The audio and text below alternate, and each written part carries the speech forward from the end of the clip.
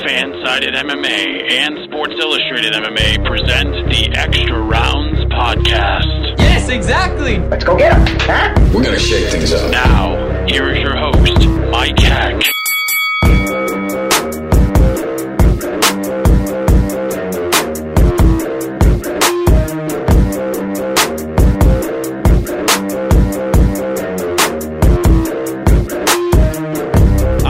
Welcome to another episode of the Extra Rounds podcast on Fansided MMA and Sports Illustrated MMA. My name is Mike Heck. I am your host, broadcasting from our studios here in beautiful Berkshire County, Massachusetts. Thank you guys for listening. Thanks for downloading. Hopefully you have subscribed to the podcast on Apple Podcasts if you haven't done so. Drop the old Superman punch on the subscribe button. It literally takes you 2 seconds to do, and you get shows automatically downloaded to the device of your choice. You don't have to do anything else. They just automatically download. And if you could leave a 5-star rating, that would be pretty fantastic as well. UFC 227. What a great card that was. We have a brand new and only the second ever UFC flyweight champion in history. Henry Cejudo gets the split decision nod over Demetrious Johnson. And listen, I scored the bout for DJ. A lot of people scored the bout for DJ. But you can't really say robbery here. You can't. The evolution of Henry Cejudo from that first fight at UFC 197 to where we are now, unbelievable. I don't even know if it was UFC 197. I gotta tell you, I have a lot going on right now. I really do. My mind is just all over the place. So we're really not going to mess around. There's going to be no going the full 5 this week. We are going to do it next week. I promise you that'll be back. I know people are liking going the full 5. But I just have so much going on in my mind. I want to get right to these interviews, do what I love, and that is talk to the great competitors, the great athletes of the sport of mixed martial arts. So let's run down the lineup. Later on, we're going to talk to Darrion Caldwell, the reigning, defending Bellator Bantamweight champion. He's going to fight Noad Lahat in the main event of Bellator 204 next Friday night from Sioux Falls, South Dakota. And Darrion Caldwell is not going to be defending the Bantamweight title. He's going back up to featherweight for this fight. And I have a feeling we're going to hear him talk about being a 2-division champion. I mean, we're seeing Rory McDonald. He's getting ready to fight for the middleweight title against Gegard Mousasi. He's going to be part of that welterweight tournament as well. So go get him, Darrion Caldwell. I've been very high on Darrion Caldwell for a long, long time. Even before he fought Joe Warren, I was very high on him, and then the performance against Joe Warren was unbelievable. Then he fought Baby Joe Tamaglo, and that didn't go well for him, but he ended up getting that one back, and now he's the Bantamweight champion, and he's only going to get better. So we're going to talk to Darrion Caldwell, one of the best 135-pounders in the world, as he makes his way back up to the 145-pound division next week in the main event of Bellator 204. Speaking of the 135-pound division, one of the fast-rising stars of the UFC Bantamweight division, Cody Stamann, is going to join us on the Extra Rounds podcast. He's going to kick things off in a couple of minutes. As you know, as we first reported on Fansided MMA, Cody Stamann is going to fight Aljamain Sterling at UFC 228 in Dallas coming up next month. And that's a great fight. I mean, Cody Stamann just continues to get tougher competition every fight. Of course, the Duquesnoy fight. Then he had the Brian Caraway fight, which he won. And now he gets Aljamain Sterling. So the UFC is clearly seeing something in this kid. I've been seeing it in him for a long time now. I'm very excited to have him on the show. I've talked to him on my other show a few different times, but now he's going to join us in the newly relaunched Extra Rounds podcast. And we're going to talk to the Spartan Cody Stamann coming up next. But before we do that, I want to talk about our fantastic sponsor, TestStrips.com. That's TestStrips with the Z, ladies and gentlemen, .com. Managing diabetes is your business. Making it affordable is theirs. You can sell your extra unused diabetes supplies for up to $50 per box and support a worthy cause. That cause is the fight against diabetes. Why would you have extra diabetes supplies to sell? Maybe you've switched brands of testing supplies. Maybe the accumulation and overstock of supplies over time. Maybe the unfortunate news of a relative or a significant other passing away. Whatever that is, you could turn those extra unused supplies into cash. At teststrips.com, they'll buy all major brands of glucose test strips and Lancets, including Accu-Check, Bayer, Freestyle, and One Touch. And they offer a simple-to-use, fully automated platform where individuals can submit sales orders and request prepaid shipping labels to ship your items. Once the package is received, they will send payment within 24 hours via business check or PayPal. How about that, ladies and gentlemen? They will then take those supplies, they will resell them online at significantly reduced prices, sometimes up to 80 to 90% off pharmacy prices. They do that because they don't want these supplies to go to waste or expire, and they want to create a more affordable market for those who are not covered by insurance. What a company this is. You can learn more by going to teststrips.com, teststripswiththez.com, or calling 855-STRIPS with the Z1. That's 855-STRIPS1. Teststrips.com, Better Business Bureau accredited A-plus rating for over 5 years. They are affiliated with the American Diabetes Association. They support the Wounded Warrior Project, and they have partnered up with one of the biggest sports radio stations in the country, 98.5 The Sports Hub in Boston. Teststripswiththez.com. Sell your extra unused diabetes supplies for up to $50 per box and support a worthy cause and support just a fantastic company.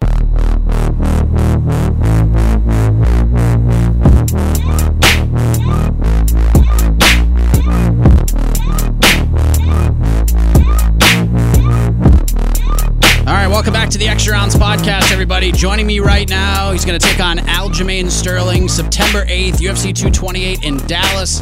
He's won 10 in a row and has another big opportunity to advance in the UFC Bantamweight division next month.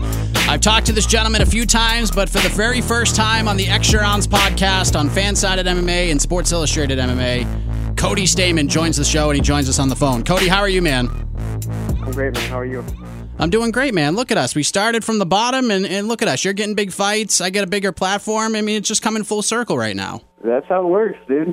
Keep working hard and good things happen. Well, that's what it's all about, man. So this has been quite a build-up to get to this point. I mean, for a couple of months, you and Aljamain Sterling had been going back and forth with each other.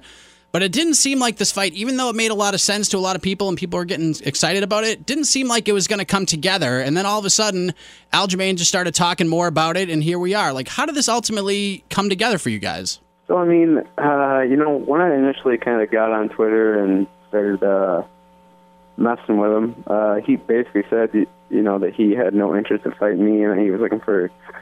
Basically, he was looking past me, like I didn't really deserve the shot, even though I had just beat a guy that was ranked higher than him and a guy that beat him.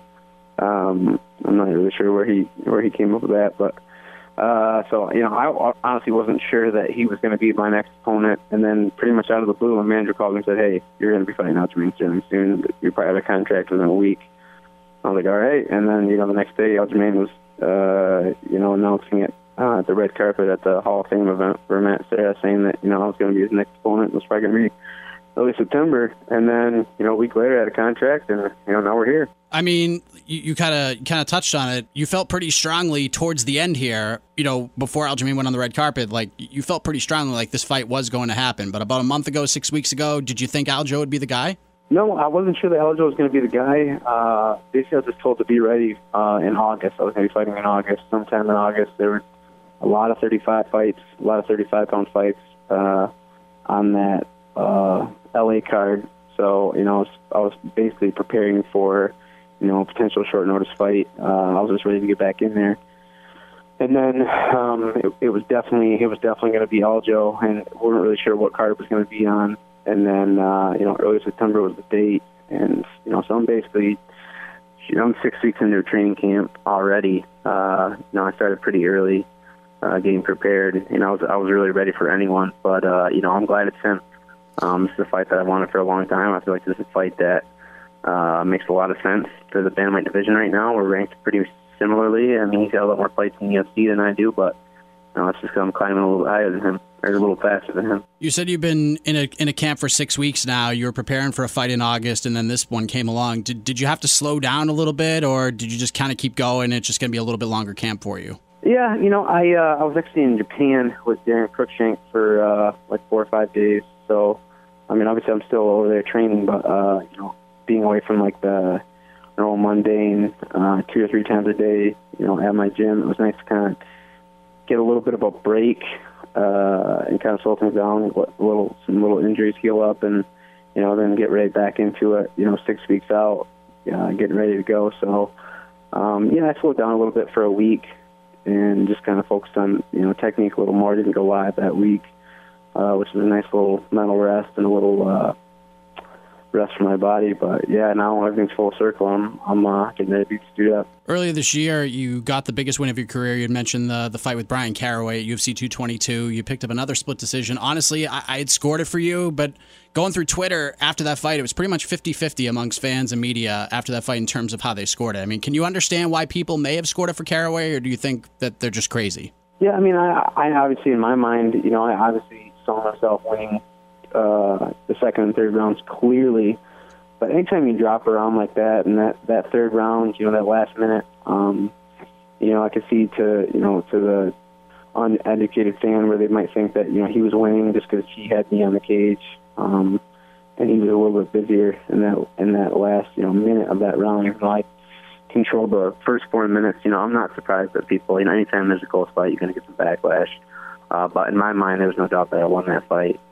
And, it was good. It was really, really good for me just because, fighting a top 10 guy, I'd never really fought against that caliber of athlete before. And, going out there and getting a win against a guy who's, been in the UFC since I hit puberty, was obviously a big confidence booster for me moving forward, for this Aljamain Sterling fight. Were you having flashbacks of the Duquesnoy fight, waiting for the scorecards to be read? I mean, were you starting to get nervous there, or were you a little more acclimated to it because of what happened with the Duquesnoy fight? And, that was clearly a win for you. I don't know anybody who thought Duquesnoy won that fight, but, you were kind of in that position where you were waiting for the split decision, the final judge's scorecard to be read. Were you a little more prepared for it, or were you still nervous up there waiting for that to be read off? Oh, I'm always nervous. Anytime I go to the judges, I'm always really, really nervous. I had a fight, I'm 17-1, but my only loss was a really, really bad split decision. A fight that, I think was probably like a Duquesnoy fight where, everyone in my corner, we were all hugging each other, good job on each other. I knew that I won the fight. Everyone in the crowd knew that I won the fight, and then I ended up losing a split decision, so that was really, really tough. And I think about how different my MMA career would be right now if I was, 18-0 compared to 17-1. So, every single time it goes to a decision, I'm always, pretty on edge, having experienced that. I've been on the wrong side of one of those bad decisions. It's just a fight game. You see it happen all the time. I've seen some really, really bad calls. There were a lot of really bad calls on that at that Atlanta card. So it's not it's not something that never happens. It's something that is really, really possible in our sport. I mean, you never know, what the judges are seeing, when they're paying attention. It's tough, and, I don't really see how it could, get any better unless we, make it a little bit more strict for the judges, maybe a little more qualifications, but, how do you do that? It's a pretty young sport. I think one thing that would be, and I know Jersey tried this, I know CFFC tried to do this maybe 2 years ago. Would you be down with the judges not being in the same, arena and watching the fight on monitors? Do you think that would make a difference? Because I feel like, especially, and you kind of saw it on Saturday night with the DJ Cejudo fight, the fans were clearly behind Henry Cejudo in that fight. I mean, you could tell anytime he threw a punch, the fans went nuts. Do you think, just putting them in a muted room, having them watch the fight on the monitors, do you think that would make a difference? I definitely think that they should. Definitely, not be swayed by the crowd. I mean, I watched TJ Dillashaw Dominic Cruz fight, and the whole crowd, that was when everyone was kind of bashing TJ because of the whole Team Alpha Male fallout. And I was watching that fight, unbiasedly watching, and I thought for sure TJ won that fight. But the crowd was 1,000% behind Dominic Cruz. Everything he did, they were ecstatic. They, same, just like you were saying, they were, cheering him on. And everything TJ landed, there was nothing there. So I think that really did sway the judges in that time. And I could see where it'd be easy. I mean, it'd be really easy to be influenced by the crowd. I mean, I think that even when you're watching on TV, you're influenced a lot by the commentators. You're influenced by the crowd. I mean, maybe there's things that everyone's missing. And yeah, I think that would actually be a really, really good mandated thing. Whether it's like noise canceling headphones, something to where they're completely tuned into the fight and not necessarily what's going on around them. What did you think of Sterling's performance when he fought Brett Johns? I mean, Sterling has been one of those guys, has always had tremendous upside. He's got a good personality, in my opinion. I thought that was his best performance of his career in Atlantic City. What did you think about that fight and his performance? I really wasn't necessarily that impressed with this performance. I didn't really think Brett Johns and I are on the same level, as far as all-around fighter. I think Brett Johns is a really, really, really good opponent for Aljamain Sterling, just because Brett Johns is so linear. He's kind of forward and backwards, and Sterling moves side to side so much. So I think that fight was really, really tailored for Aljamain Sterling. That and Brett Johns' takedown defense really isn't that great. He really hasn't been tested like that, inside the octagon. So, in my eyes, what I saw was, a perfect opponent for Aljamain Sterling to kind of, implement what he does well. And then for Brett Johns, just the absolute worst opponent he could have fought, just because he's one of those guys that likes to sit in the pocket and bang. And, Aljamain isn't really that kind of guy. He's more of a, he's moving laterally a lot. So, I don't think that was Aljamain's best performance. I think his best performance was probably against Rafael Sunsao. I felt like he fought really well in that fight, and he's at the top because he's really good. And I want to fight guys that are really good and at the top because I believe that I can beat them. So this fight, 100%, it's a fight that I know in my heart that I can go out and win. It's just a matter of, getting the right preparation and go out there and handle my business. Where are your advantages in this fight? Like, I know the common popular answer is I'm better everywhere, and maybe that's true, but specifically, what about your game is better than his? What specific aspect of this great sport do you shine over him with? Well, it's my ability to kind of adapt, inside the cage. I'm really, really good at figuring out how to beat people. My fight IQ, I believe, I have one of the best fight IQs in the game. If you see me lose a round, there's a good chance I'm going to sit down on that bench, figure out what I did wrong in that minute, come back and win the next one. So, for me, it's my ability to, kind of prepare and be ready for, the kind of things that he does consistently in his fights. And that, it's the wrestling aspect. I think I'm a better MMA wrestler, and I think that's really going to mess him up. I think my ability to control where the fight ends up is going to screw his takedowns up. And this is a fight that I've been looking at even before Caraway. Sterling was a guy that I really, really thought was going to put me on the map. So, I can't say that, I feel like I'm better than him everywhere, but I think when, him and I get into the cage, I think I'm going to figure out how to beat him, and I'm going to frustrate him, and now I'm going to expose him. You obviously have a great team that you work with, Michigan top team. Your record speaks for itself. And, Aljamain has a good team as well. He has a pretty specific go-after-it style, and you have the same essential mindset. Are you working with anyone specifically at the gym for this camp that's pushing that Sterling-type pacing on you? No, because Michigan top team, we have a lot of, we have a really diverse group of guys. So it's just about picking different training partners. And then, drilling and going over stuff that I feel like he's gonna do, and kind of I look at, how would I, if I was Aljamain Sterling, how would I fight myself, and kind of tapering everything to that, whatever his game plan is. It's like a game of chess, and just trying to be a move ahead all the time. And I have a really good coaching staff, and I'm lucky that I've been with my coaches and my team for as long as I have. I haven't shifted around. I've trained at other gyms, but for the most part, my coaches, they know me. They know what I'm good at. They know what they study my opponents, and it's just a collaboration of a bunch of minds coming together and figuring out how I'm going to go out there and get the win. And I really feel like I'm the best I've ever been. And, everybody says that, but, I didn't really have the luxury of, training full time when, I was coming up. I worked and I did other things. There was a lot of things that kind of took away from my overall MMA game. Since I've been on the UFC, I think, I've made a lot of changes, and I've been more organized in my training. My entire focus is just on, being the absolute best athlete I can be. I'm recovering better, training smarter. Everything's more organized, and I think that's where the biggest difference is going to be. I'm still heading towards the top, to where I think Aljamain Sterling's been in the UFC a really long time, and I think he's kind of peaked. He's seen the best.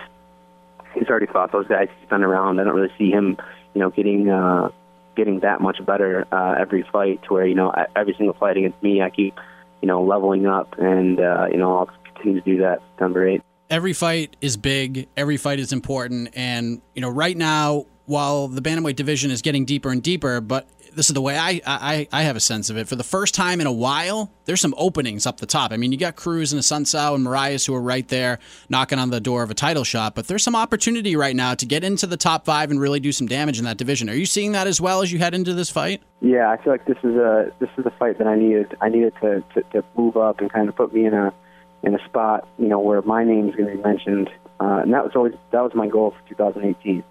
Was to be one of those guys, to be the Cruz, Assunção, Moraes, to be one of the guys that people mentioned as, a potential guy to be in a belt fight. I realize that, there's guys that are, more deserving than me. They've won those fights. I think Assunção, Cruz obviously is always a guy that, could get that shot. Moraes has, been on an absolute tear. So, I recognize that there are guys that, maybe are above me right now, but I think that, a good win over Aljamain Sterling definitely puts me in that conversation, and then it kind of gives the MMA community, I'll be that dark horse in the division if I have to, I'll be that guy that, people are like, dude, this is the guy. He's the next guy that's going to, pop into this, contender status. And I think after this fight, I don't think there's going to be any doubts that, I'm going to be a champ someday. This fight pretty much brewed with, initial call-outs and some trash talk back and forth between the two guys. Do you expect the trash talk to continue here? I mean, you detailed on my old show about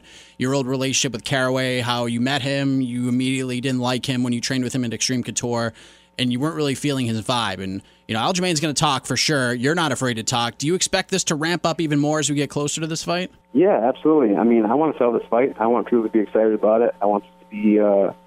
I don't think we're going to be on the pay-per-view, but I want this to be the fight that people are tuning into on Fox. So, I mean, it's definitely, I think it's just getting started. I think as we get closer, things are going to get more brutal between him and I. And, that's kind of where MMA has gone. You have to be that squeaky wheel.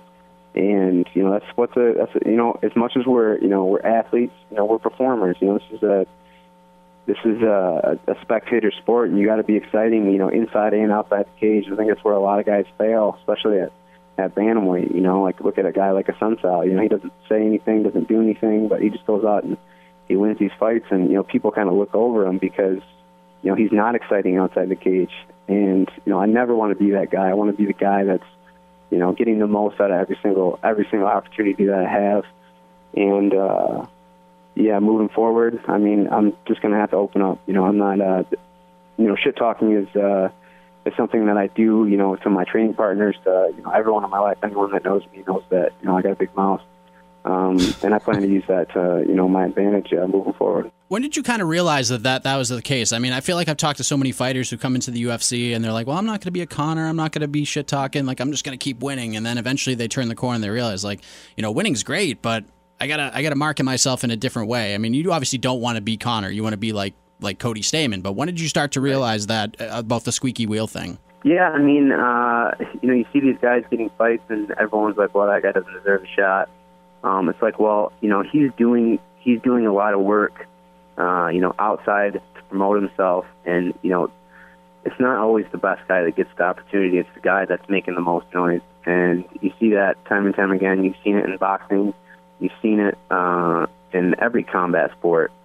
So, I mean, if you study combat sports going back 50 years, you can see that, it's the guys that are making the most noise inside, and now it's the most influential people that, are remembered. And, I want to be one of those guys. And, I'm never going to be a guy that's going to, talk shit about someone's family or, I know where that line is. But, I have to just use the gifts that I was given. And, I definitely have a sharp tongue, and, I plan on using that to the best of my ability. Have you met Aljamain Sterling before? Like, have you guys been face-to-face with each other? Have you guys chatted in the past before all this started coming together? I'm trying to think back. There's been a ton of times I've been in Vegas, for Dan Cruikshank's fight training, and I don't ever think I've ever seen the guy. I don't think I've ever seen him. I know I've never talked to him. Honestly, I've watched, pretty much every one of his fights, so I feel like I know him. But no, I mean, it's not a personal thing like it was with Caraway. I knew him. I trained with him. I just didn't like him. And with Aljamain Sterling, it's all business. You know, I don't know him personally. I know some of the guys in his camp personally. They're all really good guys. You know, I've always been a fan of his team. But you know, this is all business. You know, it's nothing personal. I think maybe he might be taking a little personal, getting a little butthurt. But you know, that's on him. I'm just trying to promote a fight and, you know, do everything I have to do to be successful in the sport. You're not a big prediction guy from our past conversations, but is there a part of you, and I know winning is priority one, but is there a part of you that needs a finish here, like get that first stoppage in the UFC? Because, I mean, you're 4-0 in the UFC, or you're undefeated, but you have yet to finish a fight. Has that kind of eluded you in your mind right now? Yeah, it's definitely something I've been focusing on, you know, and it's something that's bothered me because I see opportunities in past fights where, you know, I could have got to finish, but I just, you know, bit down and went for it. And that was something that 100% I was going to implement, and I knew for a fact going into that Brian Caraway fight that I could finish him on my feet. I knew I could land a big shot, and there were so many times in that fight where I'd crack him and then I would let up, and you know that's a mental thing. That's something that, you know, I've been working on. I've been working on jumping on people and, you know, looking for the finish because I have that ability. I finished a ton of. You know, I had 20 amateur fights, and I finished almost all of them. So I have that ability to finish guys. I know that I do. I've finished, you know, plenty of professional MMA fights. It's just about me sitting down and hitting harder and, you know, going after people. I just have to. It's a mental hump I have to get over, and I really think that, you know, in this Aljamain Sterling fight, you know, like you said, I'm not big on predictions. I know that no matter what happens in there, I'm getting my hand raised. But I think I can knock out Aljamain Sterling now. I've seen him get dropped by people before, and I definitely think I have the power and in the game plan, you know, to be the guy that, you know, puts him out like Marius did. With a win, that'll put you to 4-0 in the UFC. I had to go back and look real quick. That'll be 11 straight wins for you. Where does a win like this put you on that championship road? I know we touched on it a little bit, but do you see it being like 2 more wins, 3, 4? Like, how close are you to getting to the belt, getting to a title shot with a win over Aljamain Sterling? I think it's a win over Aljamain Sterling and then one more. You know, I think, and it has to be a guy that is in that contender spot. It has to be like a Sunsao or Marius or Cruz or one of those big name guys for me to be that next guy that gets the shot. I mean, I feel like those guys should probably fight off to see, you know, who's going to be the next guy to face TJ Dillashaw. I don't think Cruz should just get the shot. I think he should have to fight. You'd have to fight a Sunsao or Marius or somebody. Or, you know, one of those guys should get the immediate shot. Shouldn't be Cruz. You know, Cruz should have to fight at least one time before he gets that shot. And then, you know, it's going to be one of those guys, you know, after I beat Aljamain Sterling. And, you know, providing I go out and I do what I know I can do, you know, 2 fights, I think I'm going to be the guy that is fighting for the belt. Well, it all begins for you on September 8th. Cody Stamann joining us on the Extra Rounds podcast. Got to take on Aljamain Sterling in Dallas, UFC 228 live on, well, we don't know where you're going to be fighting, but I assume you'll be on the FS1 prelims. That would be my guess, and hopefully you get that headline spot, the featured bout on FS1. I think that would be the best place to put you guys. I think it's a marquee fight for the division, a very important fight for the division. So, Cody, we wish you the best of luck as you prepare for this fight, as you get through the rest of your training camp, and we'll definitely be watching, man. Best of luck to you. Thank you. Thanks for having me on. All right, there he is, Cody Stamann, everybody, the Spartan, looking to make it 11 straight, 4-0 in the UFC when he takes on a very tough Aljamain Sterling at UFC 228 in Dallas from the American Airlines Center in the Lone Star State. All right, let's move ahead to our next guest. He's going to be taking on Noad Lahat next Friday night in the main event of Bellator 204 in Sioux Falls, South Dakota. He is the reigning Bellator Bantamweight champion, but he will not be fighting at Bantamweight for this fight. He's going to jump up to featherweight, perhaps with champ aspirations? Let's find out as we're being joined by Darrion Caldwell. Darrion, how are you, man? I'm doing good, man. How about yourself? I'm doing great. Thanks for coming on and doing this. I mean, the first thing that came to my mind when I heard about this fight, you and I chatted just before your most recent fight, your title defense against Leandro Higo, and you were ready for that fight, but you could tell you were in the middle of a weight cut. You had a fight to focus on, and naturally you had a lot going on. So are you excited to relax a little bit more, worry less about a hard weight cut heading into this thing? That for sure. You know, the weight cut is a lot easier. My life is never relaxed. You know, I'm always on the go doing something, you know.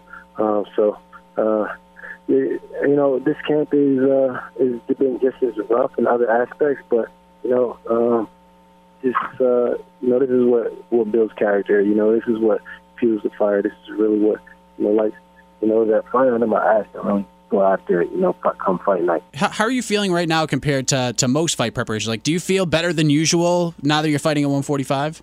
It's the same thing, outside of, I got a little bit more energy going into training practices or leaving practices or throughout my days, because I'm not as, I'm getting more nutrients in my body, I'm able to, eat the right things and stay healthy. I don't have to worry about, missing out on energy because I have to miss a meal, or cut out so much of my portions. But obviously, I walk around, at 170, so.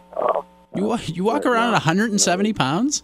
Yeah, I go from like 60 to like 170, after a fight, I get to 170, and then, once I start training again, I'm training at 65, so I'm a pretty big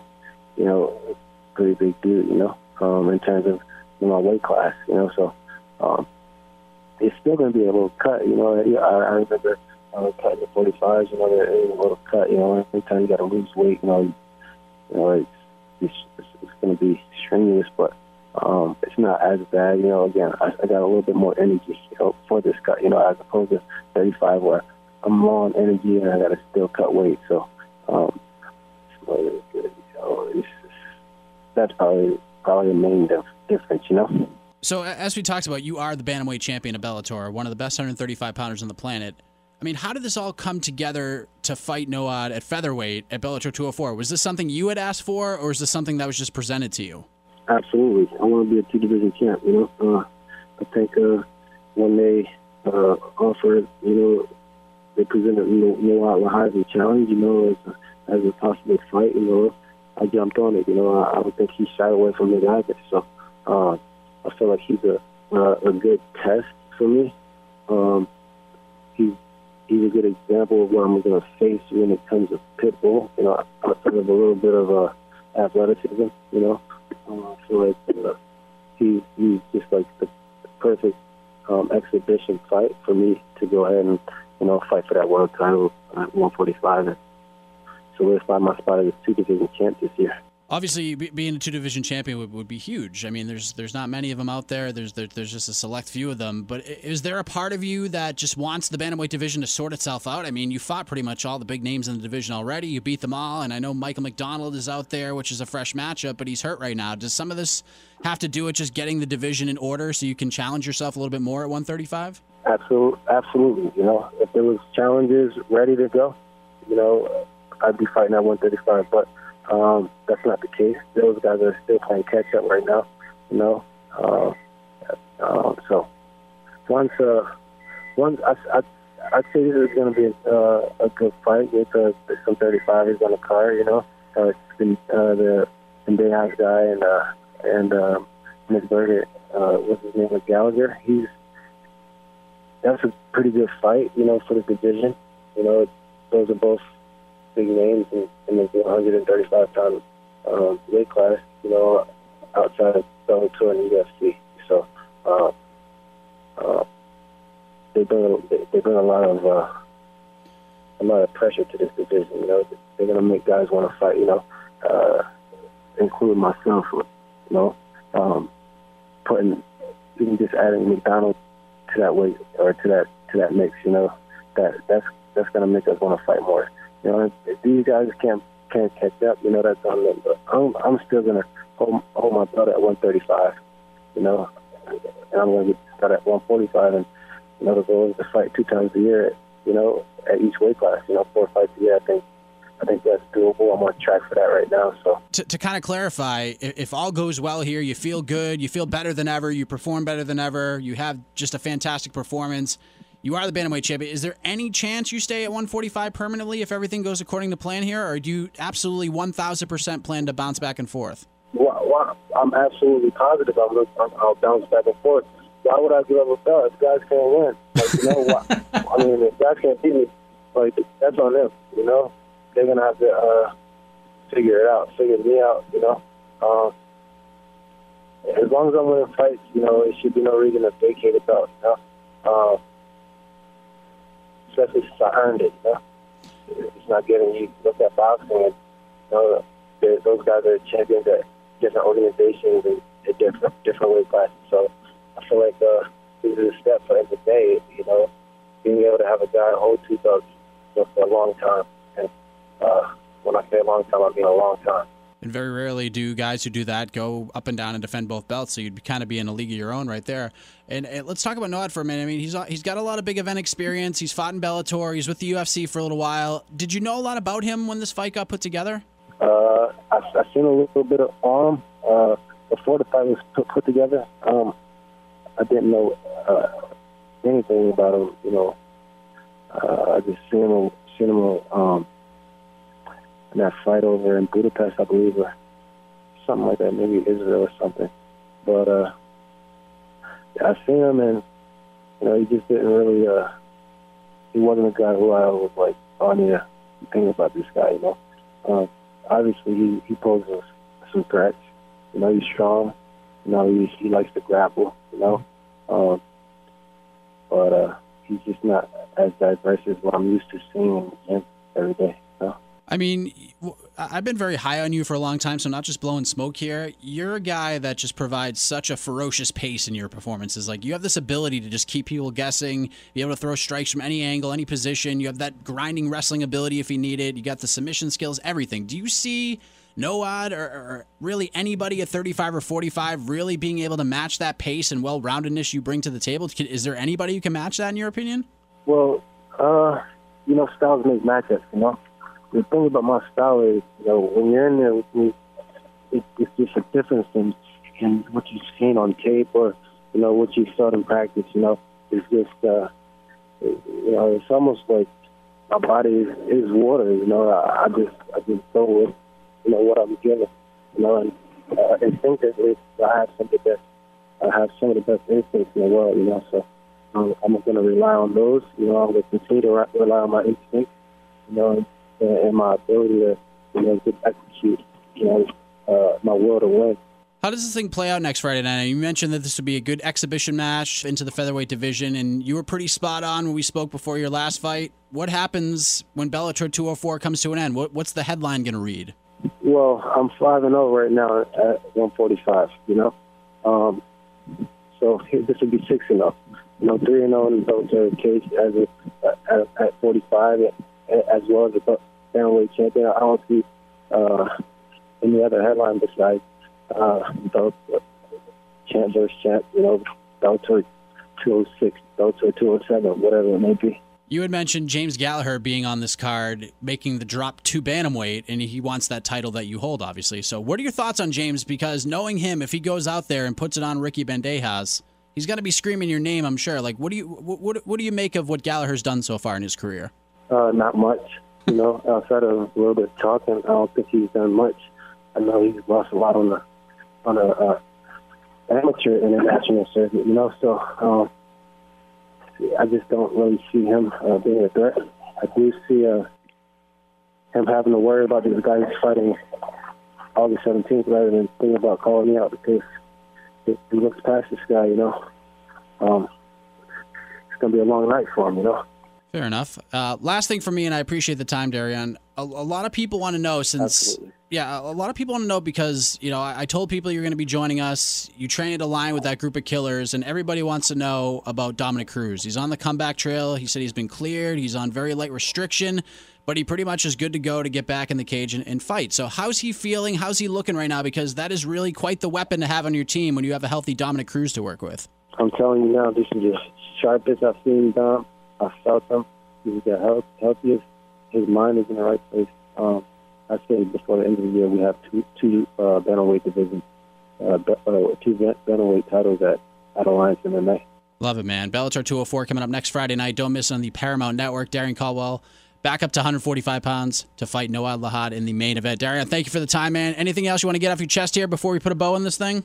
Not at all. I'm looking forward to fighting Noad Lahad August 17th going down. All right, thanks, Darian. All the best to you for the rest of your preparation and in the fight itself next Friday night. Thank you, man. All right, there he is, Darian Caldwell, one of the best 135-pounders on the planet, and he wants to be one of the best 145-pound fighters on the planet as well. He wants to be the champ. He's so good. He is so good. He's got he has a very high ceiling, and I've been talking about Darian Caldwell for an awful long time right now. Of course, he had the hiccup against Baby Joe. but he's come back in a big way since that loss, and he is just getting better and better, and he's just getting started. He's not even near as good as he's going to be, in my opinion, but that's just me. I've been high on him for a long time, so I want to thank Darren Caldwell for the time as he gets ready for his main event fight at Bellator 204 next Friday night. And that's it, everybody, for this episode of the Extra Rounds podcast. Thanks for having us on. Thanks for listening. We'll have more of a full show next week. I can promise you that. And we have one confirmed guest already coming off his big win at UFC 227. Ricky Simone will join the program to talk about his big win. He's engaged now, so I'm excited to talk to him, and I'm not sure what the rest of the lineup's going to look like, so make sure you like me on Twitter, or follow me on Twitter, at MikeHeck_JR. Follow the sites on Twitter, at FansidedMMA, at SI_MMA. Big shout out to the sponsor, TestStripsWithTheZ.com. Managing diabetes is your business. Making it affordable is theirs. Turn your extra unused diabetes supplies into cash, up to $50 per box at TestStripsWithTheZ.com. We'll see you next week, everybody.